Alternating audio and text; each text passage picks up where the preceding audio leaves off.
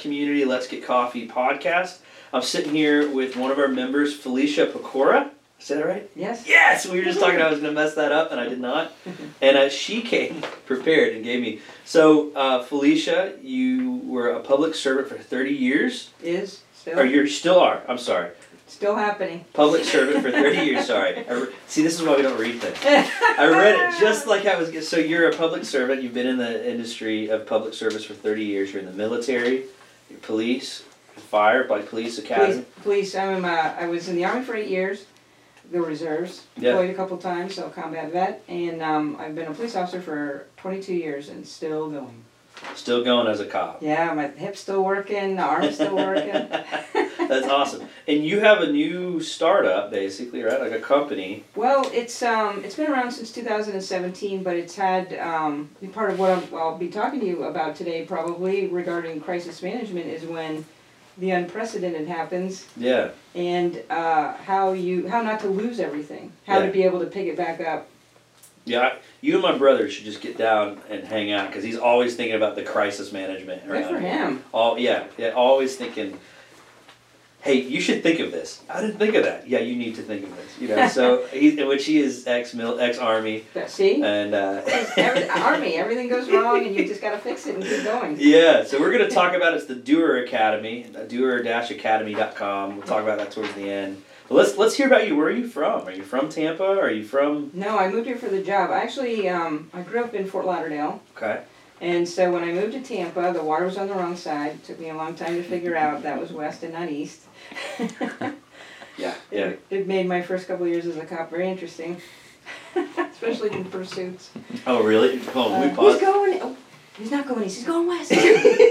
So you guys would be in a pursuit, and the sun's setting and the sun's rising, or what? In the beginning, when you're a police officer, you usually work nights, so okay. I had nothing to really steer by to figure it out. No. It came eventually. So you're like, he's going east. No, I'm sorry.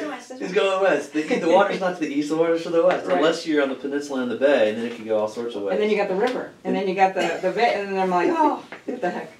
I never thought how hard that would be. It's difficult. Oh, I'm sorry. So you're from the other coast, originally Fort Lauderdale. Other side, east side, and so I actually, interestingly, I got my degree in criminal justice, and at the time it was the easiest degree I could get. So I'm like, aim high, GI Bill, and I got hired by the U.S. Marshal Service, and I was all ready to go, and I was super excited when I graduated. But then they had a hiring freeze. And they're like, just wait it out, and then you'll be able to go to an academy. Well, while I was waiting it out, I was like, well, let me just I'll go to like an MMA school to kind of keep my fitness up. And I met this guy, Lou Hicks, who was a Master Chief for Navy SEAL Team 6 in his day, and was also the director of the physical and defensive tactics part of the police academy. And what the police academy was a federally funded academy back in the 90s when they had the big police omnibus bill, when they put a whole bunch of money into police training. It's when police officers, when we became more professional than just like, giant people that just were like, you will have order. Became a little bit more professional in the 90s, and so there was different police corps in different states, and I had a choice between 5 agencies.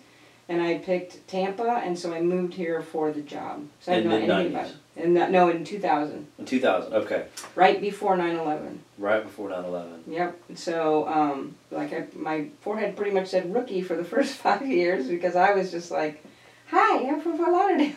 Yeah. I didn't know anything about anything, and I got a great education. I was lucky with great trainers. I had great bosses, especially in the first few years. Like, I really, God was looking out for me because I probably wrote a lot of large checks that I couldn't cash with, and without bigger partners being with me, because I was kind of fearless but not smart about it. Gotcha. I got surrounded one time. Well, this is an interesting story. So the police corps, they really pushed community-oriented policing. That was when I first came on, that was the big thing. And we were all about it at the police corps. So when I showed up, that's all I knew. So it was very much about, like, whatever it takes to help people, that's what you got to do. And so there was a guy, he was a little bit not right in the head, slightly mentally ill. He had been in prison, and he had these massive prison muscles. And he had gotten into a fight and gotten stabbed, and he was, like, bleeding. And I was pseudo-chasing him to try to get him to stop so the ambulance could take him to the hospital. And he would get down and he would do push-ups and blood would come out. It was like, what the heck? And he's like, don't worry about it, Mama. Don't worry about it, Mama. And his name was Tony Dent, God bless him. Tony, buddy, come on. You got to get in the ambulance. And so I followed him all over. There used to be a old public housing called Central Park. Followed him all over Central Park until finally I found out who his mom was. I was like, get his mom in here. So his mom came, and we were able to get him on the gurney. Fire rescue, you know, I can't believe he was still alive with all that blood gone. So fast forward about 6 months later, I got transferred to nights, and I'm in the middle of Central Park again, and it's this domestic violence investigation. And this woman's face is just it's so beaten, and I've never seen anything like this before. That I am, of course, you know, I've got the righteousness of the sword, I'm going to find this person, single-handedly. So, like an idiot, I don't tell anybody. I don't tell anybody, hey, I'm going down to this dark alley over here, because there's a bunch of people. I'm going to ask them if they've seen the suspect. And as I turned the corner, there used to be this school right in the middle of the housing complex. It had a 6-foot-tall chain-link fence. So I walk up to these guys, there's 5 of them, and my back's to the fence. I mean, it's all tactical here, right? I'm like the smartest kid on the planet. Well, they surround me, and they're like, no, we haven't seen, and the menacing stares. And I know, looking back, that they were, you know, not too fond of the police. But at the time when I first approached them, I had no idea. But when they spread out and surrounded me, and nobody knew I was over there, and it was just dark and quiet, and it was just us. I was like, have you guys seen whatever his name was? And they're like, no, we haven't seen anybody. And I was like, And then all of a sudden you hear this voice from behind him. And Tony stuttered, God bless him, and he's like, hey, Officer Pico, you remember me? And I look, and there's Tony Dent.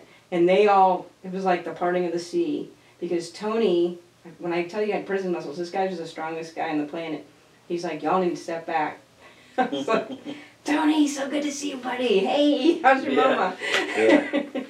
So he was grateful because you saved his life, basically. And I was grateful because he probably saved mine. Yeah. Yeah. Isn't that funny how that works, huh? Yeah. The reciprocity, right? Totally. And that's really, I hope my career's been about, you know, you treat people with respect and, you know, you see the humanity in them, and it all comes back. I have done so many stupid things in my life, in my career, that by the grace of God, I've been either able to rectify it or make amends for, or fix it before it became a problem.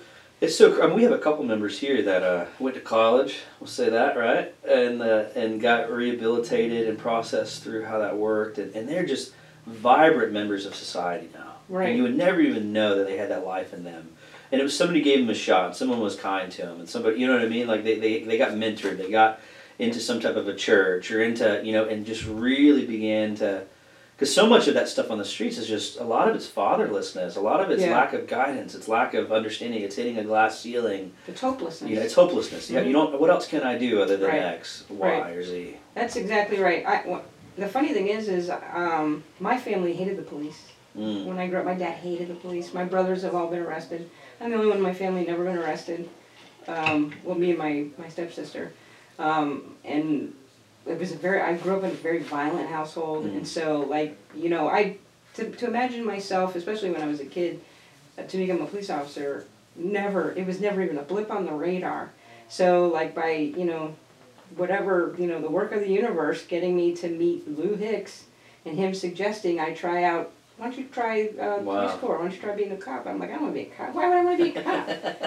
It's like, all they do is do tickets. He's like, no, it's not just that. Huh? Who knew? And then when I first joined, I couldn't believe they paid me to do it because it was amazing. It was so much fun. So, now, there are a lot of really great cops out there. Have you ever been with any bad cops where you're just like, this guy should not be a cop? Well, no names or nothing. I was a training officer for several years, and the ones that really didn't do very well, you know, we resigned because they couldn't make it, or we've had some people that they had the heart, but they didn't have the, like they weren't able to write. And to be a police officer, you have to be able to write well. You have to be able to communicate what happened. So either for prosecution or for, stuff to be done with it. I helped people, one of the things I did was help remediate people in report writing. And I've taught defensive tactics since 2002, so we've had people that have struggled with, especially small officer. I'm not a big person at all. And one of the reasons I became a defensive tactics instructor was to show that it's not size. It's although it's I technique, love right? technique, and I'm afraid of the ambush. I'm not going to just say, put them up. But for me, anyway, for you going after a bad guy. So the ones who were bad, the ones that had bad character, they've been found out and either fired or jailed, or released before they hit the street. Thank God, because it shows up in training. Our training is pretty intense.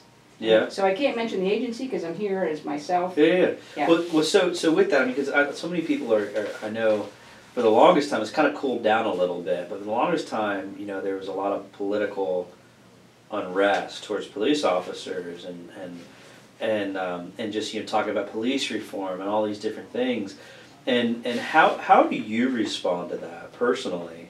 Well, there's a saying we have is nobody hates a bad cop more than a good cop.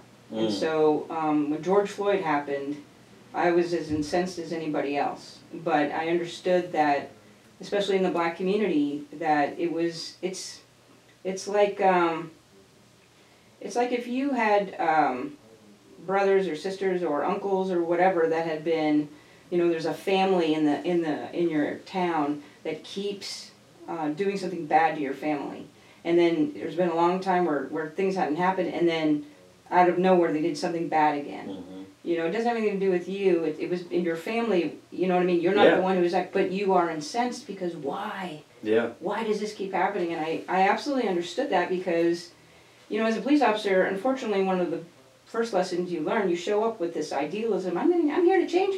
I'm going to change the world. Yay! And then you realize, you want to help people, and they lie to you, or you want to help this poor woman whose face is beaten in. And when you arrest the guy who did it, she jumps on your back to try to stop you from arresting. And so there's some immediate lessons that you had no idea, because there's so many dimensions to why people stay in the cycle of violence, all that kind of stuff, which I'm certainly not qualified to dig into, but I can tell you the lesson is, I tried to do something good and you turned on me. And I imagine for citizens, when they're we have a great partnership in the area that I work with citizens. We really, even people that come over from other agencies that start working with us, they're like, wow, that's different. So that is really, we really make a point of trying to maintain that. But so when something happens with a person in a police uniform somewhere else, it's still like a smack in the face, because man, I've spent I reformed my life, like you're saying. I did all these things. Why are you still doing this? But it's not me. It's not my people. It's not the people that I'm working with. It could be a guy in Minneapolis. It could be a guy in St. Louis. Well, but so they're writing checks that we all have to cash. Yeah. That's part of the training that we teach our new officers is, you wear a uniform. Nobody knows you have 2 minutes on. You wear the same uniform I wear, and so you're expected to have the same level of standards. Same standards. Yeah. And same concern in all of the things. So it sucked to witness that 9 minutes.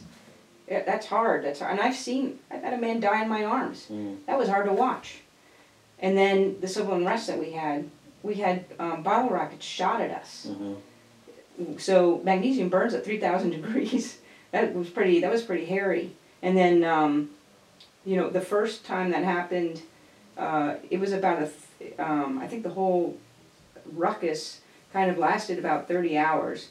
And the main thing was, the officers, I was a sergeant at the time, the officers on the line, we were there to protect the protesters to make sure they had the right to speak, no matter what they said.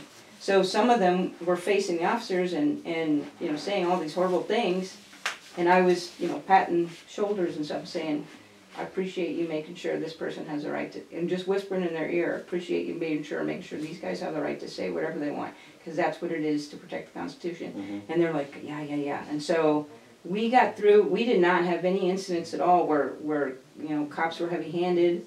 And matter of fact... This was like the stuff that was going on with Fowler and all that stuff, right? Is that what we're talking about? Yeah. Yeah, I remember that was going on. Yeah, that was... I don't live too far from there, so we were watching very closely what was going on. Yeah, that was... and I think it was very unexpected because... I think it was... I shouldn't say it was unexpected. I think that it was just...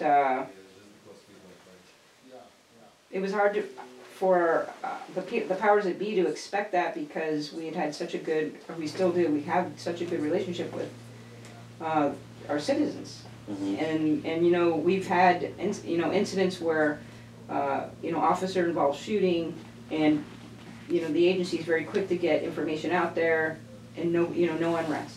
This was more than just the city or the county or the state. This was national. Yeah. Matter of fact, it was more than national. It was global. I would say because of something what other cities went through, ours was actually very light, and I think I think our city did a great job. I think I have a lot of friends. We've had a lot of great discussions about this. A lot of listening on my end. A lot of great times of listening with and just trying to understand the pain. And I've kind of processed through this principle of macro versus micro. I think we talked about this maybe a little bit, but like macro philosophy is this, like macroeconomics, right? The GDP, what's going on when a government does this or acts. Microeconomics is what's in your wallet, right? So there's these different positions, and then it's the same thing with pain and everything else. There's macro worldviews and there's micro worldviews. You can have two people arguing against a subject, and one of them is prospectively watching from a micro perspective, and the other one's watching and arguing from a macro perspective, and they're arguing about the exact same thing, and they're actually both right. It's a yes. And that's what makes this so complex of an issue, because it's actually two sides of a coin of a yes, and that's why we need to be civilized and be a society where we actually dialogue and understand the other side of the coin, and then create empathetic movements and social impacts through local, I believe even private efforts. I agree with you. It's the private efforts locally that will actually make and embark serious change, not quickly, but over a 20, 30, 40, 50-year movement. It's a cultural change. But it's also having someone, it's cultural change and knowing your voice matters equally with everyone else's voice. And just because someone's a minority voice doesn't mean that they shouldn't be listened to. And just because someone's a minority voice doesn't mean it should make all the movement and all the change. And there's this delicate dance, but the micro and macro of pain is very, this analogy of this. So I have a friend of mine, a previous business partner. They, 30-something years ago, had a horrible tragedy. Their daughter, who was 2 years old, went into a hospital for a routine procedure, ended up passing away. They put her to rest, buried her. A week later, had another baby. Horrible season, right? And so, let's say my wife had a very high-risk pregnancy a couple years ago. Thank God, everything worked out. She survived. The baby survived. He's almost 2. But let's just say something happens, and my almost 2-year-old dies today. And I'm holding him lifeless in my arms. It just happened within seconds. Horrible tragedy. I'm just raw. I'm feeling this. And my friend comes up to me and goes, "Isn't it amazing that both of our children are in the arms of God right now?" And you go, I'm going to punch you in the throat, right? That's not the moment. The reality, exactly, right? The reality is, what's the difference there? He has had 30 years of processing, of healing, and of growth to realize the beautiful perspective. Even though the pain is still there, he's chosen to respond with his faith and says, yes, for this baby, I'm going to see this baby again. I'm going to see my daughter again. Now, he can say that to me right now. You're going to see your son again. They're together right now. That's not the time. It's not the time. I'm going to hit you right in the throat. You're not at that bridge. I am so raw and so hurt and in such pain that I just need you to come and give me a hug and let me cry. I just need you to shut up. And the best thing people can do is recognize where you are. And that is, to me, what the best police officers recognize where people are, and they meet them where they are. Yeah. And if they're where they're at is either a dangerous spot or, not in a safe place, not in a kind place, or not in, if they're in a destructive place, helping people, come meet me a little bit, come here a little bit, I'm not going down there. And that is really hard to do, especially, in a average 20-year career. The average person has about 6 to 8 major traumas in their life. The average police officers has about 6 to 8 traumas, or sees 6 to 8 traumas every month. Think of that. Think of that. Yeah. And so by year 10, think of all the things they've seen, and all those layers that build up. And I can tell you, in my generation, and the ones even before me, man, Generation X, you just, suck it up, buttercup, right? Keep driving on, keep moving on, which is not healthy. I've since learned. Not healthy, yeah. Not the right answer. Yeah. But, to be able to, I've been lucky. There's been some officers I've worked with who, they didn't want rank, they just wanted to be officers, and they were officers for 20, 25 years. And they were able to talk people out of suicide, talk people out of, having a hostage, talk people out of all kinds of things. And then I've known other people, especially SROs, the school resource officers, they see kids in the schools, and then the kids remember them when they become adults. And then they get to see the kids that they were the SRO at their school, those people as adults bring their children. And even if the kid ends up in a life of crime, there's this respect that the SRO gets that you don't even think about. It doesn't even occur to you how important the SRO is in the life of a kid that goes to public school. It's beyond just the school shooter. It has everything to do with, like, if they don't have fathers, or if they don't have a good representation of what an adult woman is, these SROs are. They're one of the first lines, along with the teachers. So none of them are none of them are appreciated, and they're huge modelers for kids, especially in the United States. They're huge. They play a big important role. Things that the complexity of our society, the complexity of our world, that people don't ever dialogue and talk about hardly is just, and it's very difficult too when you're kind of, everyone's in their own zone, everyone's in their own lane, and everyone has a filter of normalcy. Right? And a lot of stuff I talk about is normal is relative. Yeah, totally. Normal is completely relative to your exposure. My father, later in my life, when I was 19, ended up struggling with a major crack addiction. And so I've seen the depths, the darkness of that side of the world. So when I'm coming out, not coming from resources or anything like that, growing up a pretty modest life, blue-collar life, as a kid over Clearwater, to now, building some of these houses in Larry McCore and things like that, I'm very comfortable walking around the streets of our sites, where some people are really literally scared. Right.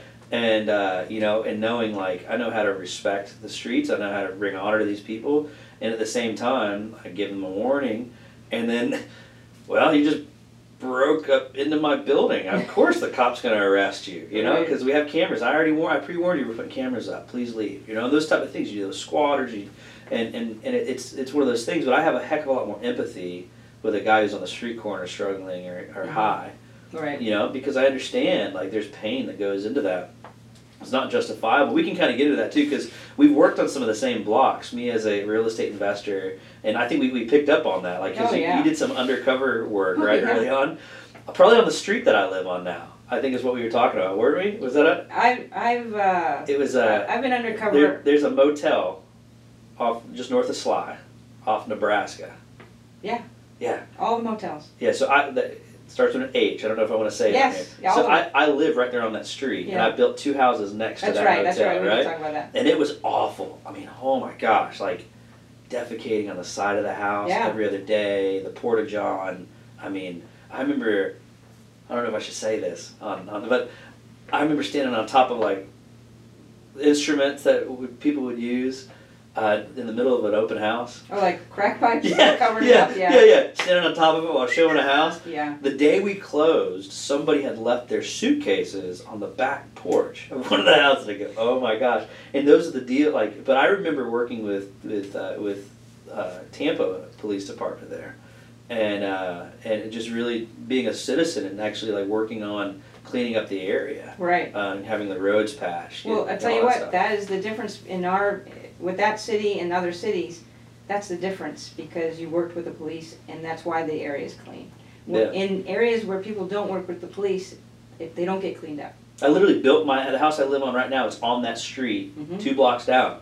I was like, you're part of that urban, transformation. Yeah. Yeah, but with a heart though too, because it's like we're also trying to educate the poor that are getting moved out, because that's one of the hardest parts, is watching people not realize what's happening. Yeah. And then it's just the economics of it all, but then the social aspect of it all. So let's talk about your time undercover though, because I've been on that corner before. I helped direct. I was you directly. Recognize me. I was directly a part of that corner. And I might have been approached by an undercover cop, I don't know, but I for sure passed the test, I'll tell you that. But there was several approaches on that corner while we were building these houses. And I've done this on multiple corners. I told you the other corner, right there in Hillsborough too, right? Mm-hmm. Yeah, Hillsborough and 15th. What, you saying hi to the ladies? No, I built houses there. Building houses, my bad. Yeah, no, I don't see that, no. There was a non-lady dressed like a lady, and that was heartbreaking, because he was actually a pretty nice person. Yeah. Just, That sick. is hard. I remember these 2 15-year-old twin boys that they wanted to go out because they liked the money. And, we spent, like, every time we see them, we were like, man, what's going on at home? And they're like, nothing. I'm like, no offense, but you're 15, it's 4 o'clock in the morning, and you're trying to prostitute yourself. Something has to be happening. How can we help you? And they just either they never trusted us, or they're, it's just strange the choices people make.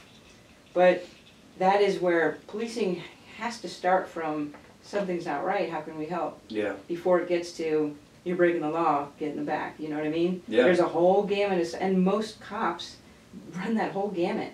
And that's why it's such an emotional toll on us, because if we were just robots, and we just beat everybody up, and I am the law, the suicide rate wouldn't be what it is. You'd be in another country as a cop. That's what happens in other countries. Yeah, the suicide rate for police officers in countries where like you have to have your papers on you and stuff like that is nothing like it is here. Because here there's when you become a police officer, for most, right, there's a bell curve. There's always bad cops, but there's always stellar cops too. And there's the rest of us who are just, I'm mediocre, just showed up to try to help. I don't make all the greatest decisions, but I try. That's most of us. And I think most citizens recognize that. Yeah. And if you're honest with citizens, I screwed up. I didn't mean to, I was wrong about the law. Oops. Let me unarrest you. My bad. I've never had a problem with anybody. You match, you were the same, we were looking for a guy with this shirt, this pair of pants, and walk around with headphones on. I thought it was you, my bad. Test you off. Thanks for not resisting. Yeah. Or if you did resist, if you wouldn't have resisted, I'll tell you what, I'm not going to charge you with resisting. How about that? Yeah, right. And that's where so much of the delicate dance comes from, right? Yeah. Because society doesn't understand. No, they want... And cops don't understand too. Like it's double, because you get filtered. You get this normal filtration system on both sex, where it becomes separate sex almost of people, and that's why we have to figure out what's a healthy metric. Well, you have to remember the why. You have to remember your why. Yeah. I've had people call the police, grown men call the police and say that their grown brother won't give them the remote. So I as a supervisor, I was like, why would we go to that? Yeah. So I'm like, I'll tell you what, I'm going to go to that. And I told the guy, I'm like, let me just make sure I understand what you called us for. You wanted an armed agent of the government to come get the remote from your brother? Is that why I'm here? And he was, of course, he'd been drinking, the brother had been drinking. I understand it was to prevent a fight, but at some point you have to take responsibility. You have to be responsible for yourself. And not everything, the police cannot solve every single problem out there.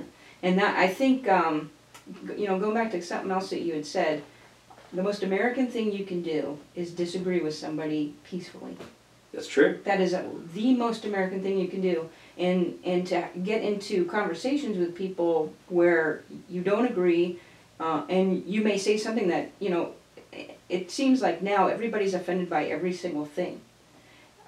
I don't understand that, because we're losing the best part of our country is the dialogue. Critical thought. The critical thinking and new information, and, you know, we're losing that. And we're becoming, it's like this, you know, society now, it seems like, or I should say, the information out there makes it appear as if society wants robots, and they don't want discretion. They don't want somebody to be, you know, consider all the things, maybe he doesn't go to jail today. Everybody wants a report. I don't care if I have to go to jail too. You know, all of these, it's just like I'm taking my ball and going home. Sometimes the system's broken too, right? Totally. Sometimes, like we actually just were victims of the system last week on a statutory issue that we didn't do anything wrong at all, nothing at all, yet somehow we're liable of something and basically got legal extortion because we had resources. So it was civil matter? It was a civil matter, yeah, that you just go, I didn't even know this occurred, what are you talking about? And it was, I called a buddy of mine who's an amazing local judge here, and he goes, man, I'm really sorry. The law's set up for people, and you got caught in the crosshair of that. You're right, you shouldn't, but this is the law. There's statutory liability, and there's all these threats, and right. And you go, man, that is very infuriating when you've done nothing wrong, yet you get blamed for something that you never did. You know, and so that you can relate to that principle of somebody. Oh, totally. Well, you know, getting back to like the PTSD aspect of even, you know, that micro versus macro pain point, right? And you have an officer who was just attacked by somebody. There's a level of movement there. Then somebody else who was trained their entire life to hate this person at the same time. And now there's this major escalation of normal thinking in themselves, without the healthy measurement tools. They go, is this a healthy way to process? Right. Should this guy be on the streets right now? On both sides, right? Right. And that's the delicate dance that is the complexity of our nature. And that's what's missing, is the understanding the why. You can't control it. There's no controls in complexity. You can only create the lines and try to organize the chaos as best as possible. As soon as you try to control it, it's like water. It goes in so many different directions as soon as I grab a hold of it. And I think a lot of it has to do with the idea of, you know, we say, in the police world, we teach people to say, stop resisting. That's the first command, stop resisting. And yet as police officers, especially the longer you're in it, if you start to deviate from why you're there, you get more and more, it's just easy to get more and more into control, and efficiency, because I'm in government, and the most efficient way for me to do this, blah, blah, blah. And so that, you know, as a supervisor, I've seen that be, and as a trainer, that's been a huge problem. And one of the things I tell a lot of officers is efficiency is the enemy of equality. That's a good one. As fast as you want to make things go, it doesn't mean it's the fairest thing for you to do or the most just thing. The hardest thing is sometimes the right thing to do. Absolutely. Sometimes it takes a lot longer. It's a heck of a lot more inconvenient. Yes. And I think what's going on right now is this control and lack thereof of shallow thought because of technology. I'm recently working on, so my phone only has permission to notify me twice a day. That's awesome. Did you know you could do that on your iPhone? No. So if you have an iPhone? No. Or an Android or whatever you have? I could literally have created a rule on my phone that sends me bulk notifications at 11 a.m. and 4 p.m. Oh my God. That's it. And then I can put my phone on Do Not Disturb, and only the VIPs on my list actually have access to call me. Wow. And so there's these controls that you can do right. to help to handle the complexity of your life. Well, you know? And that, again, it involves you not resisting. You're going to get stuff, but you haven't resisted it. You've just found a way that to balance it. Yeah, to filter it. And I'm even creating this technique called the waiting room. Right? I'm kind of telling my team, hey, our minds are like an emergency room. Every thought that comes into our mind when they're in the middle of something, trying to get into deep work and get into all this process, doesn't have the right to just come in and interrupt your mind and your thought. Put it on a list, put it on the waiting room, and then when you're done with that 60-minute to 90-minute block, take 5 minutes and review your waiting rooms to see what's an immediate crisis and what can wait, and what's not a crisis at all. That's a great way to put it. Thanks. Yeah. You're gonna write a book on that? I probably will. But I'm constantly engaging my own mind and learning how do I become a better leader? How to become a better father? How can I perceive someone else's processing so that I can then dictate a response rather than a reaction? And I think so much of this, probably what we're talking about is, especially kind of segueing even to like what you deal with training crisis. I have a unique mind when I'm actually, maybe I don't know if this is so unique, but I get hyper focused when there's a crisis, and I have this ability. Maybe it's trained, maybe it's natural, maybe it's nurture. I don't know, but I can almost do a light switch, and I'm extremely calm when there's a crisis. Extremely calm. You had chaos growing up? No. None at all? None. None. Well, fight or flight reactions, because I'm the same way, but I grew up in total chaos. Yeah. So the tools I showed up with was how to take chaos and stabilize it. Is that fight or flight? That's what's going on? Well, fight or flight, there's things seem slower. I'm very familiar with fight or flight. We're struggling with that with our family through the crisis of my wife's pregnancy with our young kids. I'm seeing it in my children naturally. One of my sons is a runner, while the other one is a fighter. And I'm naturally a fighter, I think. And so that's a fight or flight mechanism that's hitting. Well, if you're in a crisis, in an actual crisis, there is a fight or flight response, but it's not always, it's not always like, sweating and shaking and all that, officers who have been in shootings have reported auditory exclusion. You can't hear anything, but you can see everything, and it's like, it's in slow motion, so you see every single thing, and you're able to have all these thoughts about, well, if I do this, if I do that, and it's all within a nanosecond. And I can give you an example. So I got in a really bad car accident 4 years ago. We were actually crossing over on Florida, crossing over the bridge, coming up, and a horrible area. Right? Yeah, bad visibility. Bad visibility. This guy cut in front of me, and I immediately avoided, because of this natural ability of like hyper focus. If I ever seem like some people say I look really unapproachable half the time because I have this intense focus, and people are like, I don't want to talk to him. And I'm just like, no, I'm always in this constant thought of critical movement in my mind and hyper focus on my shirt. It's just always been a natural thing in me. And so this guy cut in front of me, and I knew within seconds, I was like, he's going to stop. If I had a head-on collision, we'll have this much probability. All the options. And then I swerve around, and I said, I think I can. And sure enough, I didn't do it, but I took out a fire hydrant and smashed right into a telephone pole going 40 miles an hour. Oof. Right, but I was able to pivot and put the right tire into the thing. So all that was processing. Right, this just happened. Super relaxed. Right. Didn't even feel the airbag. Like, it was just super relaxed. I didn't tense up. And it was all within the nanosecond, and that's just how I've always been able to have that type of thinking ever since I was a kid. And were any of your parents like that? No, I don't think so. It's weird. That's why I've always just. But my wife says it's scary sometimes, like how calm, like the kid will be, like one of our kids will be choking, and I'll say, "Oh, it's okay, just get," and everyone's freaking out, and I'll just have this calmness. And that's a gift. It is, I think. It allows me to do a lot of the stuff that I do, the high risk stuff that I do, because I stay the higher risk, the more calm I get. Type thing. Well, you might be a risk junkie.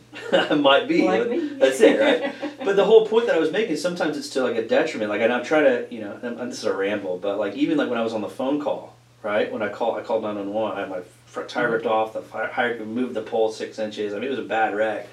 And it took 30 minutes for first responders to come out because of how calm I was when I described the accident. Right. And they thought it was a fender bender. Yeah. An off-duty sheriff was first on the scene, and my buddy who I was going to meet for breakfast was a firefighter. He beat everyone there, and he had to call again. They called 2 or 3 times because they were like, dude, you're freaking nature, man. Right. Like you're the only person that survived an accident like this in 20, 30 years. Right. That's what our forensic guy told me. That sounds brutal. If you're hitting a fire, and the fire plug went. Right? Yeah. That's hit the hydrant, and I hit the pole and moved the pole 6 inches. Oh God Almighty! Yeah, that's a lot of force right there. Yeah. So it was I got herniated like 7 discs in my neck and back. Yeah, and you just don't think about it. But that was so with that, like there's a crisis. So like I'm naturally aware when crisis hit, when things hit. I get focused in, and I'm always got this place where I go to help. Like, no matter what it is, I'm always in a zone. It's just a natural thing in me. You train a lot of that, right? You train people to think that way and process that way, or is that something that's trainable? Well, you have to kind of show up wanting to help people. Yeah. I know a lot of cops, most cops don't come from, the Leave It to Beaver houses. Most cops come from chaos. Yeah. And we wanna bring order to the chaos. So, that's what I keep saying. You got to remember the why. It's easy to get caught up in the what. Especially it becomes easy to make arrests about with certain kind of offenses and stuff. And then the more arrests you make in certain agencies, all of a sudden you're like a superstar. And so that becomes, but if you forget, wait a minute, I'm here to help people, not put everybody in jail, then you realize, oh, I deviated. When I first became a cop in the, early 2000s, violence was pretty high. It wasn't as high as it was in the 90s. It was going down because of what I was telling you, training, more professional police, technology. But it was rough. And in the area that I was, learning, it was, there was open air drug markets, there was open air prostitution, because we didn't have really the internet back then. So everything was out in the street. And so it's hard, as I look back, it's mind-boggling, but I made, personally, about 300 arrests a year. Wow. There's some agencies that don't make 300 arrests a year. You personally made 300? When I was undercover, because Let's talk about your undercover work. Yeah. Can you? Are you allowed to talk about it? To a point, because I don't want to give away certain, tactical ways of identifying criminal behavior, but I can tell you about some of the really stupid things I've done. Yes, we could do that too. Just, for maybe like 4 or 5 minutes, let's talk about some of the craziest undercover work you've done. Well, so I got, my first case took me about half an hour to make because I did not know what to say. Because, I'm gay, and so going to be a prostitution decoy, it's men coming up, and I was like, nice car, how's your family? I had 30 minutes later, this guy was finally how much for a boop? And I was like, thank God you asked me that, that's the crime. So the crime of prostitution is making an agreement to have some kind of sexual act in exchange for something of value, that's it. So all I had to do is just the John, if you will, had to name the act, and then over the course of time, either a price or something to that effect. So it took me 30 minutes on that first one because I had no clue what to ask or what to, So that was horrible. I can't even believe, I'm sure that guy pled out because he was probably like, no way. But then there was more senior officers who had done the decoy work, and they gave me some key little phrases to say that kind of sparked the conversation. And I was like, at the beginning I was like, oh my God, I gotta say what? And then by the time I'd done it for years, and as I got really good at it, I was just like blah blah. One time I got mad at my sergeant. It was freezing outside. It was 30-something degrees, and I wasn't feeling good. And my sergeant's like, "You got to do this anyway." I'm like, "No, I don't want to do it." And he's like, "You got to do it." And I'm like, "Well, I got a little something for you." So I went and I sat on the bus bench in the area we were doing it. I didn't talk to anybody. I was like this. I had a mean face. I was just mad. And so people finally would. One guy drove up and he rolled down his window and he's like, hey, mama, hey. And I was like, because I didn't want to make a case. I was mad at my sergeant, and he goes, are you dating? And I nope, I'm not looking at him. And then he finally yells out, how much for a blah, blah, blah. I'm like, God damn it, why? Everybody comes, makes the arrest, and I'm like, I did not want to give him an arrest. But, sir, stop yelling that. So in the end, we did I was out there for probably 4 hours in 30-degree weather, freezing. This guy probably thought I was an addict. I was like, oh. Then my sergeant at the end was like, so let me make sure I understand, when you're not feeling well and you don't want to do this, we probably shouldn't do this. And I'm like, yes, you got it. That's funny. You still made one arrest in 4 hours? Or? Yeah, because I wouldn't talk to anybody. Yeah. They would walk up, but I would just silent treat, because I was mad. Yeah, interesting. Very mature. Yeah. How old were you when you were doing that? I don't know, I was probably 32 or something. Yeah. Yeah. What was the most dangerous thing that ever happened when you were undercover, if you're allowed to talk about it? Well, I did get abducted. Okay. Funny thing happened. Oh my goodness. So, I used to wear this mic, and back in the day, this mic had a battery pack and a wire, and so it was like this you know, back in the day of beepers, they had beepers that looked like mics, they had cigarette packs. I mean, you know, nobody smokes anymore, nobody has beepers, and it was right in the area. There was these weird sunglasses that looked great in 1999, but in 2003, people were like, where do you get them sunglasses from? Don't worry about it. Anyway, so this particular mic, you had to like stick it, you stuck it in the back of your bra so that nobody could see because you had nowhere to put it. And then you'd run the wire along the front so that you could get good audio. Because back in the day, this agency arrested a baseball personality, and since then it became important if you made for female decoys, if we made an arrest on a John, it had to be recorded. Got it. Or they wouldn't believe us. So it's recorded. So I'm talking to him and I'm sweating, and there had been like previous times where this thing would like shock you because the sweat would hit the battery, and the battery would shock you. And if the wind blew, your audio was bad. So I started like an idiot. I started getting into the cars because the audio was better. And you know, these are misdemeanors. Okay, misdemeanors are, you know, here's your fine, and yeah, it wasn't like, you know, I'm solving a murder or anything. So, but the audio was better, and that's what I was thinking. Good audio. And weirdly, my supervisor allowed me to do this. So this guy pulls up, and he's about 95 pounds. I'm like, I can take this guy. I'm going to get in. So I get into the car, and he's just like this, you know, literally 90-pound dude, and we're making the discussion, and I do the signal, and I you know, in complacency from all of us, because it was pretty complacent for me to get in the car. It was real complacent for the officer who was coming to make the arrest. Didn't have his vest on.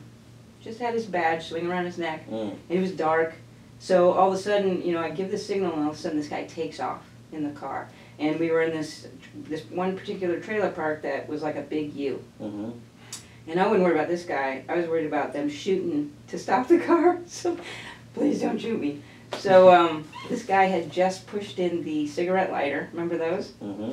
And the thing popped out. So I grabbed his hair, yanked him down, put the cigarette lighter to his eye, and I said, boop, boop, police, stop the car, I'll turn your eye out. And he's like, "Rrr," and then I'm talking on the mic, I'm like, don't shoot, everything's cool, don't shoot. So they came and took him out and everything, and I'm like, what's, I mean, yeah, I made a case on him, but, you know, he was like, I thought we were getting robbed. I'm like, we can't charge him with that because he thought he was saving my life. Oh, wow. Because he thought we were getting robbed because the officer didn't have his vest on. Wow. There was no, like, he didn't see, nobody could see the vest. I mean, the badge was just hanging there. So he got away? No. Well, we gave him a stern warning. Yeah, yeah. Don't come back here again. And I yelled at the officer that freaked him out. I'm like, where's your vest? Yeah. Because it was hot, that's why. Oh, man. And that's the dangers of it, right? So the guy thought he was helping somebody because he thought you were getting robbed, and then, oh, man. How chivalrous. Yeah, right? You go. But that's my job, is to see where he's at, right? Where are you at? Are you trying to abduct me and go do bad things, or are you trying to save my life from the robbery you thought we had? But in reality, we screwed up. So, no, this is your, I'm on my foul, don't come back. Yeah, it's interesting, right? When you start talking about some like narratives, and that's just a couple experiences you had, right? With that, and so now with this experience of you 30 years, you know, doing public service, still going, 22 as a cop here in Tampa, you're now trying to help companies and individuals understand crisis management. Yeah. So back in 2017. Is when I started thinking about retirement. And I've been I've been a bomb tech, I did the undercover, I've been a trainer, and I was really, like, I love my agency, I was just immersed. And I knew that I could not just retire and leave without difficulty. Like, I knew it was going to affect my heart. Yeah. So I was like, I have to start now, to start the transition now. So Veterans Florida, which is an amazing organization, had this like grant for veterans, and you could take this entrepreneurship class. And so I'm like, I want to teach something, I guess, you know, because I've been teaching. Let me just see what this is about. And so I went. It was incredible. It was like the learning curve was like a straight line because there was so much for me to learn. Yeah. And by the end of that course, I had a company. I actually had a company incorporated and a plan and everything else. So I started doing safety training, workplace violence prevention specifically, and because as an undercover officer, as small as I am, I've never lost a fight. Wow. Which means no one's ever gotten away from me except for one guy. And that was my fault because when I was undercover, I stepped out of the area because it was freezing and I was trying to get the last case. Whenever I'm cold, I make bad decisions. Yeah. So I stepped out of the area and it was really dark and I'd made the case, but this guy got, I don't know, I was thinking about him, he was thinking about me, and he ended up getting in the car and fleeing and we didn't catch him. Turns out he had just carjacked the car, and that's what I was like, something ain't right about this guy. The behavior cues. He wanted me to get in the back seat. I was like, something ain't right. And he ended up going, and it was there because I wasn't where I was supposed to be. So when I was developing the company and trying to come up with the minimum viable product, I realized there's so much information that I have over the course of these years that regular people should have. Like, I understand behavior cues. I know when an act of violence is about to happen because of my experience with violence. So why can't I just tell you what to look for? Wouldn't that make you safer? Yeah. So what companies are your demographic that you try to go and help? Well, when I first started, I had contracts with 2 county departments, and so it was over 500 students. And then a school, I did a safety training for the school, their entire, God bless the principal, because she had every teacher, every administrator, even the maintenance crew there. Because it really has to be organizational. And they're like the poster children because they created their culture of safety. They started doing things like when they did fire drills, because my big thing is it's really teaching decision making. And so they started incorporating that by when they had a fire drill, one of the administrators would stand, in the way of where the teacher would take the kids and say, "The fire's here, now what do you do?" So within the drills, they were making them, make decisions. And so, it's pretty amazing. I have a testimonial on my website from that school. And then from one of the county departments I did, there was a lady who, this is the only thing I ever do in my life, I feel like I'm fulfilled. This lady was a clerk for the county, but also a clerk at the Greyhound station. And I was talking about, let me give you permission when your gut tells you something's wrong. Yeah. Because you have, 20, 30, 40 years of experience with humanity. So don't discount it. Mm-hmm. And so it was talking about different, behavior cues, what indicates maybe an imminent attack, all those kind of things. So she was working at the Greyhound station one night, and this man came in with a bag, which is pretty normal for a bus station, but something wasn't right. And something wasn't really right, to the point that she actually separated all the passengers that were in the depot with this guy, and kind of, pretty quietly moved them to another room, and called the police. And by the time the police got there, he had pulled out a gun, and he was trying to take hostages. She had completely neutralized his ability to do that, and the police were able to take him into custody. Nobody got shot, nobody got hurt, because this lady trusted her gut. And so he didn't realize he was alone.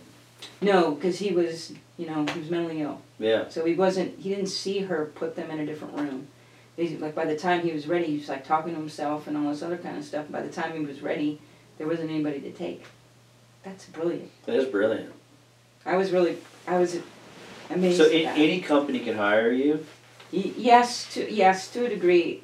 The thing is that it really has to be an organizational thing. And I'm got into crisis management because it seems like my whole mindset is you have to have a holistic approach to safety.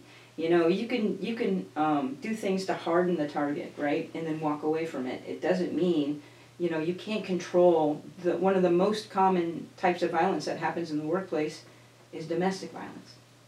Now, you may hire the greatest employee of all time, but you cannot control who they love. Mm-hmm. And so you cannot control, you can have all the locks on all the doors. But, if your employee is married or dating somebody who's a total psychopath, you cannot control that. So that person coming in, you haven't, prepared anybody for any of that. But if you can prepare your organization for, what behavior cues are. And as supervisors, if you develop a management mindset of, I am your guardian. Because aren't CEOs guardians? Yeah. Absolutely they are. Not only are they guardians, they're guardians of everybody's livelihood. They're Mhm. guardians of all their customers, what they're doing. They're guardians, their legacy. The legacy matters. Mhm. So with that in mind, like that's how I've like developed as a supervisor and as a leader myself. I've always, I became better at it when I started realizing, if I just I don't have to worry about anything at the top. I'm going to do my job the best of my ability. That's going to take care of itself. I really have to, let me focus on the people that are entrusted to me. And let me just make sure this team works.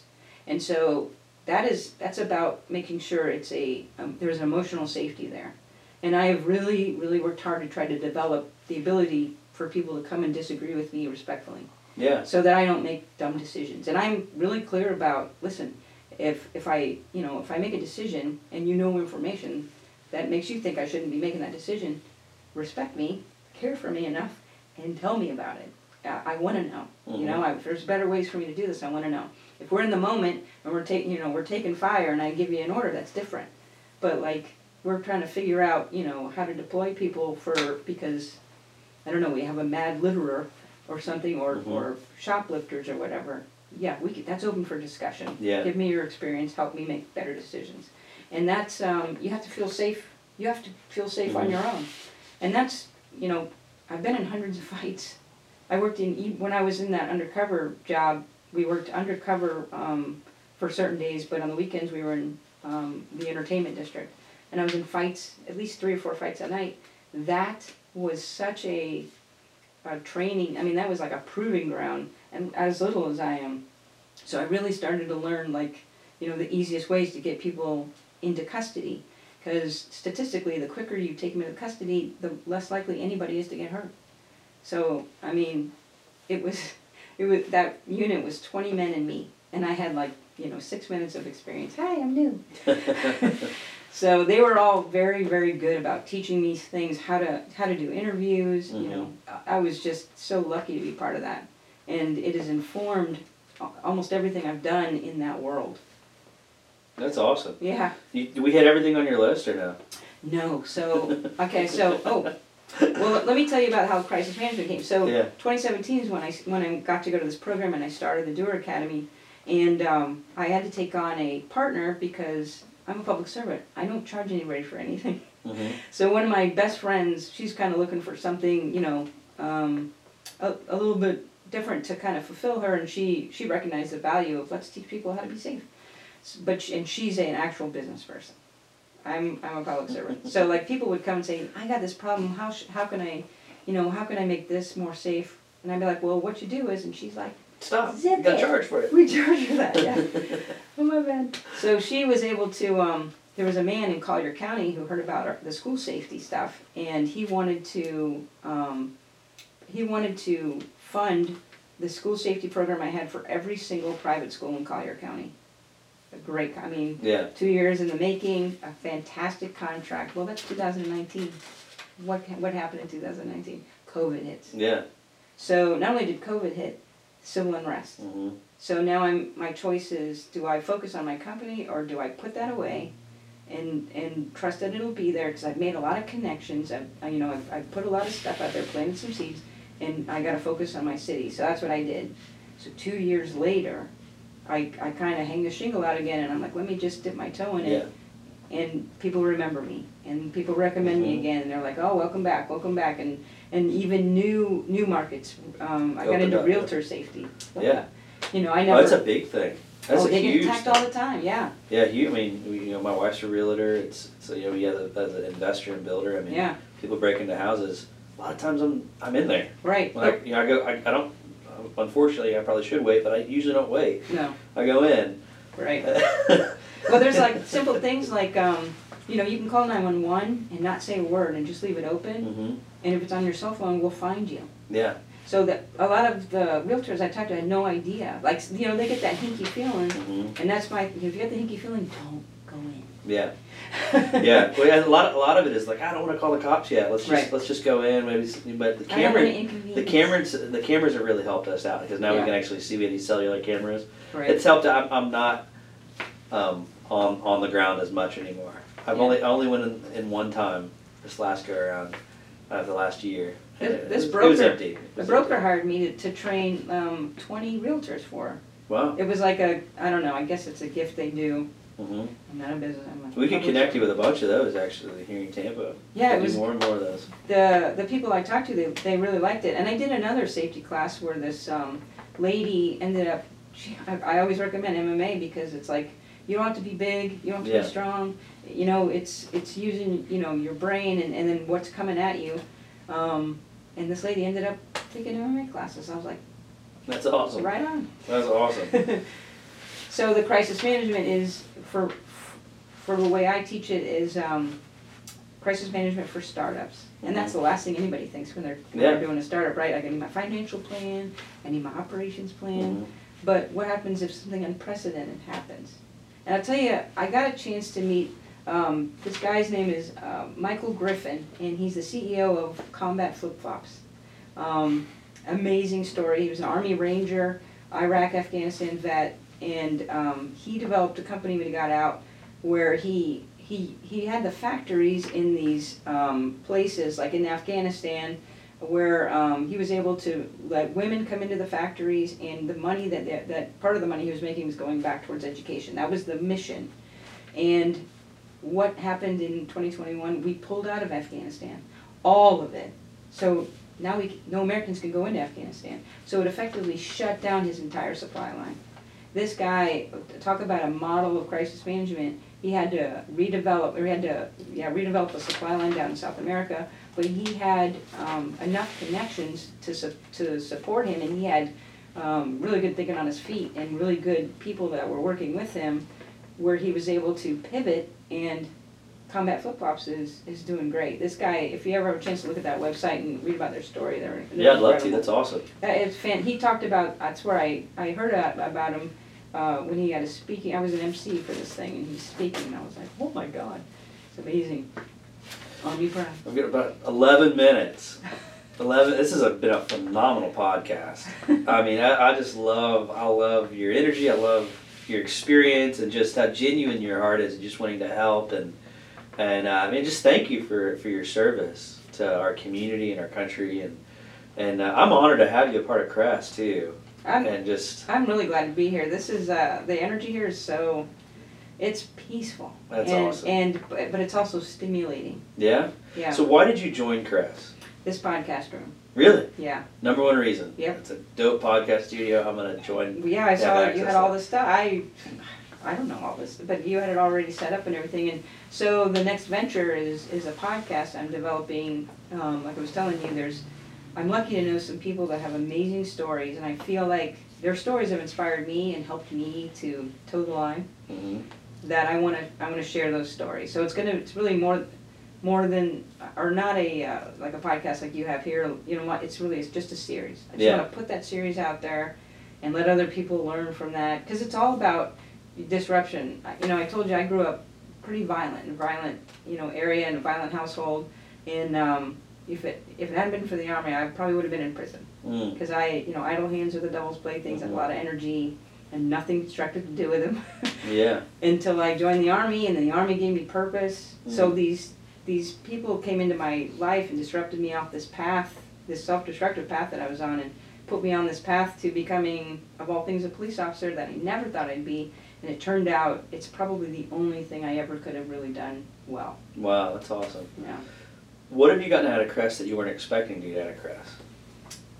Coffee's great. Okay, good coffee. That's Travis good. Wasn't expecting good coffee. Master roaster, yeah. And meeting you guys, like the people, that's what it's all about. You meet people and you get edified. You get new information, and you get a chance to hear different things and all of that. It all, like, the connection is key. The connection is what's going to save this country. It's what's going to save this world. People getting back to being connected again. And whether I agree with somebody or don't agree with somebody or whatever it is, the fact that we can have conversation. I've already had a few conversations with people that one guy he's got a startup, and another guy has it's more than a startup, and he's like opening up a new I think he's opened up a new, like, trying to grow the business. So there's two different places, but I'm getting all, and it informs me too as a public servant, because I'm really, that brain is much bigger than the entrepreneurial brain. I just want to help people be safe, and I need help charging people for it. So you're being exposed to like a different style of leadership and different portion of society as entrepreneurs, and the levels that that a corporation takes. Mm-hmm. Or an enterprise, because there's probably some nonprofit people here too. Yeah. So whatever the organization is, some are in the startup phase, some are in growth. Some people are like kicking it, and they just need a high space. Level, Yeah. Yeah, we have everyone from like literally high, like super high level, right, all the way down to, man, I just need to, if I could just pay my bills, this would be really good. I started, my company 6 months ago, and I don't know if I'm going to start. That's and everything in between. Right. And so that's what you're getting out of it that you weren't expecting. So you're like, hey, this is a really cool podcast studio. I'd rather not go spend all this money in my house. They've already done it here, and it's fairly affordable. Right. I'm going to do this. It's set up pretty nice. Yeah. Yeah. And then, but what you got out of it was some like authentic relationships and community. Just like, I didn't realize this was here, and really, really good coffee. Really? Yeah, really good. We love our coffee. The coffee is the glue that keeps us going. You have to have something that glues you together. And I thought the healthiest vice that we could find was coffee. Oh, wow. Yep. Yeah. When you think of it, all these other spaces are held together through alcohol or restaurants. Oh, spaces. Speaking of spaces, your event space, too. Yeah. I plan on using your event space. That's going to be part of my growth. That's awesome. Using the event space for not only courses, but again, I'm lucky to know people with amazing stories, and I want to do a summit and bring these people together for people to hear their stories and how they were in. You can be in a hole. All you need is one other person to That's it. help you out of the hole. That is it. You can't do it alone. And then you, when you're in that position, reach down and help other people out of the hole. That's it. Well, I mean, the space, like I've even said this in our videos, like an intro video that I did, and it's really ancillary. What I love about this is everyone is finding ways to use this space that I would have never imagined in a million years. So, wow, that was a great idea. I'm really glad you thought of that. Let's expound on how they use that. That's cool. Wow, let's what else can we do to give people tools to be successful? And your lunch, the lunch idea of getting people together. That's a great, the networking too. Yeah. Just natural, and the goal is just a serendipity. Thank you for your service, because connecting people is pretty important in this day and age. Yeah, these interviews and things, they really encourage me, because it's like this is my market-facing activity. Because this is our first time really. We met each other one time by the printer. Yeah. I said, "Hey, I'm Jeremy. I don't think we've met." Right. And you go, "I'm Felicia. Who are you?" Or something. It's like, that's awesome. I own the place. right. Thanks for the printer. Yeah, right.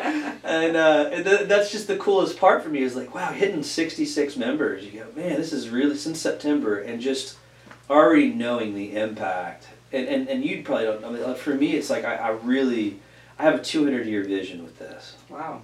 As I really do, and that is that 200 years from now, people will know our legacy but won't know our names. Mm-hmm. And being a first-generation wealth builder, and wealth building's very relative, by the way. Wealth building doesn't always mean you have a lot of cash. Right. Sometimes it's tied up in equities, and you can't access your cash right away. Right. I got to do a series on that, teach people how that works half the time. But it's this whole thing. It was like I realized just through looking through the lens of 10, 20, 30, 40-year lens into my 70s and 80s that economically everything I was working towards, I've been working for in my 30s, I'd already arrived at a certain point that my grandkids would be set up if nothing major traumatically happened to me. I mean, economically everything, we were already on that path. So when I got the call for this place to be demolished or turn it into something, I had to think of something that's like this. Uh-huh. And my heart started going, how do I serve and give back?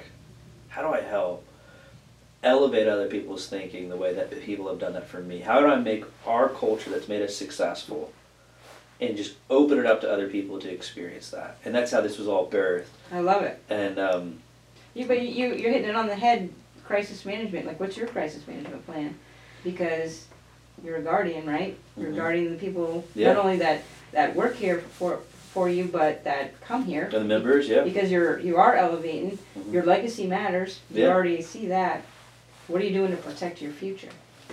Yeah. That's why crisis management is important. Absolutely. Because we know now unprecedented things happen. Oh, they do. We have to talk offline on some of that stuff because there's different things, and you always think you got it, but then there's something that comes and you're like, oh, I didn't realize that was a crisis that was going to hit. Right. And I don't think you ever arrive at crisis management fully. I think it's always evolving. Yeah, and to just imagine, the way I start my courses, every course, no matter what industry, is what's the worst thing that can happen to you today? Yeah. And let's figure out ways to mitigate it. Yeah. There's so many, depending if you're a manufacturer, if you are a solopreneur, whatever it is you're in, there's always, if you can come up with the plan for this event, when it happens, you're covered because everybody knows what they're supposed to do. Yeah. When you're not covered, everybody's in chaos, Mm-hmm. and you might not recover. That's true. And there goes your legacy. Last question for you. I kind of warned you about this. Oh, So how, one, am I failing miserably, just as a leader and as an entrepreneur and as the head of this thing, and just in general, like what can we do better? I don't think I'm qualified to tell you how to do anything better, but that's awesome. Continue. But if you could, and I don't know that you want to do this. Like maybe part of your structure is not being so visible. But if you did more like I don't know, promoting or getting your name out there, you might get more people. But I don't know that you want that. So it's the hardest part is, and this is something we're probably going to do even like coaching courses and things like that for young entrepreneurs. The hardest part is the crawl stage when you're ready to walk and run. Right.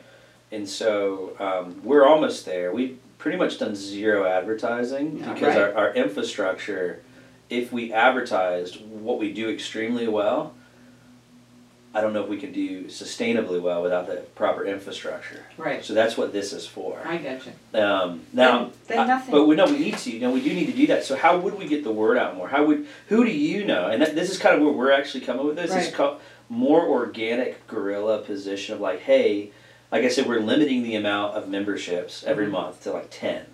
And then what we're about to do to get the word out more is like, hey, you're part of the first early adopters, the first 60, 65 people. Who do you know in your Rolodex that you think mindset-wise gets this? It's ready to implement health in every aspect of their life, right? Who do you know? And then how do we serve you? What do you want to do here? And just driving in and us really focusing. Now we're about to hit it though. Right. So I just found out like our 3 key initiatives, and that's always the goal. Is you're prototyping. You've got that yes, kinetic. slingshot. It's ready to go. Yeah, and I'd actually use that analogy a lot. You have to get ready. You have to build the slingshot and then test it, and then it's going to break. Right. Then you fix it, and then you fire it. Right. And then you aim. Right. And you go and see where it hit. It's just like sighting in anything. Right. But yeah, so we're failing at getting the word out. I've heard that a lot. But I don't think it's failing though. That's. It is failing. I'll be honest. So. We just don't. We were working on our infrastructure, our sales cycle infrastructure. It was the hardest thing. That was our last broken thing. We've been working on it for the last month. These infrastructure, the sales system and funnel, and that is the hard. Just building the catch basin. Weekends. That would help me out personally if you could. Open up on weekends. Okay. Yep. Yeah, and then the question is, if we opened up on weekends, would the cafe have to be open? Would the staff have to be here? No, because I would want weekends to be in here. Okay. Gotcha. We are thinking about rolling out like a 24-hour membership. Well, that'd be cool. Yeah, just kind of, we have a small one with the mastermind suites. But yeah, definitely, and just trying to analyze how to do that. The reason why we haven't is because it's been a test and honestly risk associated. So we're trying to naturally figure out how to get the risks, and so we're heavily working on our check-in system right now, keeping the doors locked where members have to check in, have their own key on their phone, all that stuff that's why we haven't exploded the hours, but the buildings have now become fully automated. So we're very close. They can unlock themselves, the cameras, everything. I don't know if you've noticed, we do have quite a bit of cameras for security. Yes. And I noticed that this door is locked. You can't get back in unless you... Yeah, I've noticed all that. Yeah, all that's intentional. Kind of what I do. Yeah, and you can thank my brother for a lot of that. Well, the Army guy. That's right. Because we should funnel everyone through here and then keep this door locked. But he did it like this. He knife-handed you and said, we need to funnel people through here. Yep. Yeah. Absolutely. Yeah, no, it's exactly, yeah, I it's love like, it. and we can't do that, and then he's also big on the network security and all 9 yards, Yeah. so Oh, yeah. we're rolling, it's pretty secure right now, but we're getting ready to roll out another network security, Oh, wow. to help, because we have a really strong network, and we want to make sure that it's safe for everyone That's great. on it, but, yeah, those are some things that we're working on, but, so the biggest failure is that people just don't know about us. But I think it's managed. I don't think it's a failure. I think it's I wondered if it wasn't part of the plan. It's okay to limit while you perfect what you got, and then you know, like you're saying, build the infrastructure. 80%, perfection's hard. Yeah, right. But I mean, you gotta have the infrastructure in place, otherwise, Yeah. you know, a lot of angry people because there's not, You're not serving everything's well. not right. Yeah, you know. So that is the next question. Is like we are getting to this point where events are coming out to a floodgate because that's what we're realizing. We can serve really well. That there's not a good space like our space. Yeah, Hardly and anywhere. it's more than one space too. That's the thing, is you have a smaller space And here. a large space. You have the big large space over there, but you also have Mhm. conference rooms. Yeah. And even the space upstairs, you have the table and stuff. Mhm. You could actually do a course there, and We're doing more of that in the other building. They're actually doing that right now. yeah, it feels They're renovating. you can have an intimate space, or you can have a big. Mhm. Yeah, I love it. Yeah. So that's where we're heading. We're kind of really double downing on the events, specifically retreats, trainings, seminars, conferences, a lot of that stuff, like what you're talking about. And again, it's what do we advertise, you know, Right. and realizing that's probably our best bet for mass advertising is a really great event space. Yeah. And then really setting up this interview process of only 10 members a month and then creating a waiting list. So we That's can serve our members well. I think that's how you keep the quality of the connections. Mm-hmm. Because I've been in several co-working spaces and I didn't like. I just quit a gym because there was too many people all around me. Yeah. You know, there is quality to discernment. Like, it's important. Yeah, I mean, we want to scale this. The goal is 10 years to have 150 of these in 10 years. Right. And I don't know if you knew that or not. No, that's great. Yeah, But yeah, I massive imagine goal. you'd kind of use a Quaker business plan where you're not going to put 1,000 people in a building because that's the best pay. You're gonna, you hit 150 people or whatever, then you have another building. Well, there's a lot of it's going to be through technology, through reservation, and the ability of knowing. And this space is used really like a third space. It's the whole desire of it. And so some people use it all the time. And some people only use it every quarter. Mhm. Some people, so it's like a gym. Right. And so that's why we're trying to create more online opportunities as well. But technically the facilities could host up to 2,000 members, That's great. which is really cool, but because how people are using it. And so that's, right now without opening up the other building, we're about 565, I think, that we counted off our parking and our seats, that Oh, wow. we could actually have as members. And then our technology allows people to actually come in and know ahead of time if there's a seat that they can reserve or Oh, book that's a room good. and those type of things. So we're just Especially going if to roll you that out. expand your hours, then you don't really have to worry about the overcrowding. Because Mhm. I think a lot of people, nobody wants somebody right, over Yeah. your shoulder. You're trying to. Yeah, it's like 80%. I'm trying to fail safely over here, please. Don't watch me. Yeah. Yeah, but it's all, and then making this. This has been a great interview. I've learned a lot from you. I learned a lot in from this. you. Yeah, this is amazing. Ryan, what'd you think, bud? Yeah, that's a thumbs up. All right, cool. You didn't give a thumbs down. That's good. No, Ryan's the man. Ryan's the man behind the He didn't camera, roll his eyes. and he does a phenomenal job with these edits. Again, let's take a look at the Doer, so it's www.doer-academy.com. By all means, check out Felicia. Do you have an Instagram or anything like that? It is not. I don't have a professional Well, one yet. okay, It's just your just personal me, one. yeah. Yeah, I mean, so as she rolls out stuff, I mean, absolutely anyone who has a company, who has organizations, this is a huge thing to focus on, is just the risk. And it's not just like active shooters risk, it's supply chain risk. It's Right. all types of risks What if the associated with CEO has business. a heart attack today? Yeah, what type of insurance can you carry? Right. Those type of things. Yep. So, very excited to make some more connections with you, and thank you again for being my guest Thank today. you very Thanks much. for being such a valuable member here, and you just make Crest what it is. Thank So you. thank you for taking the time. But thanks again for tuning in. So Let's Get Coffee. Tune in every Wednesday. See ya.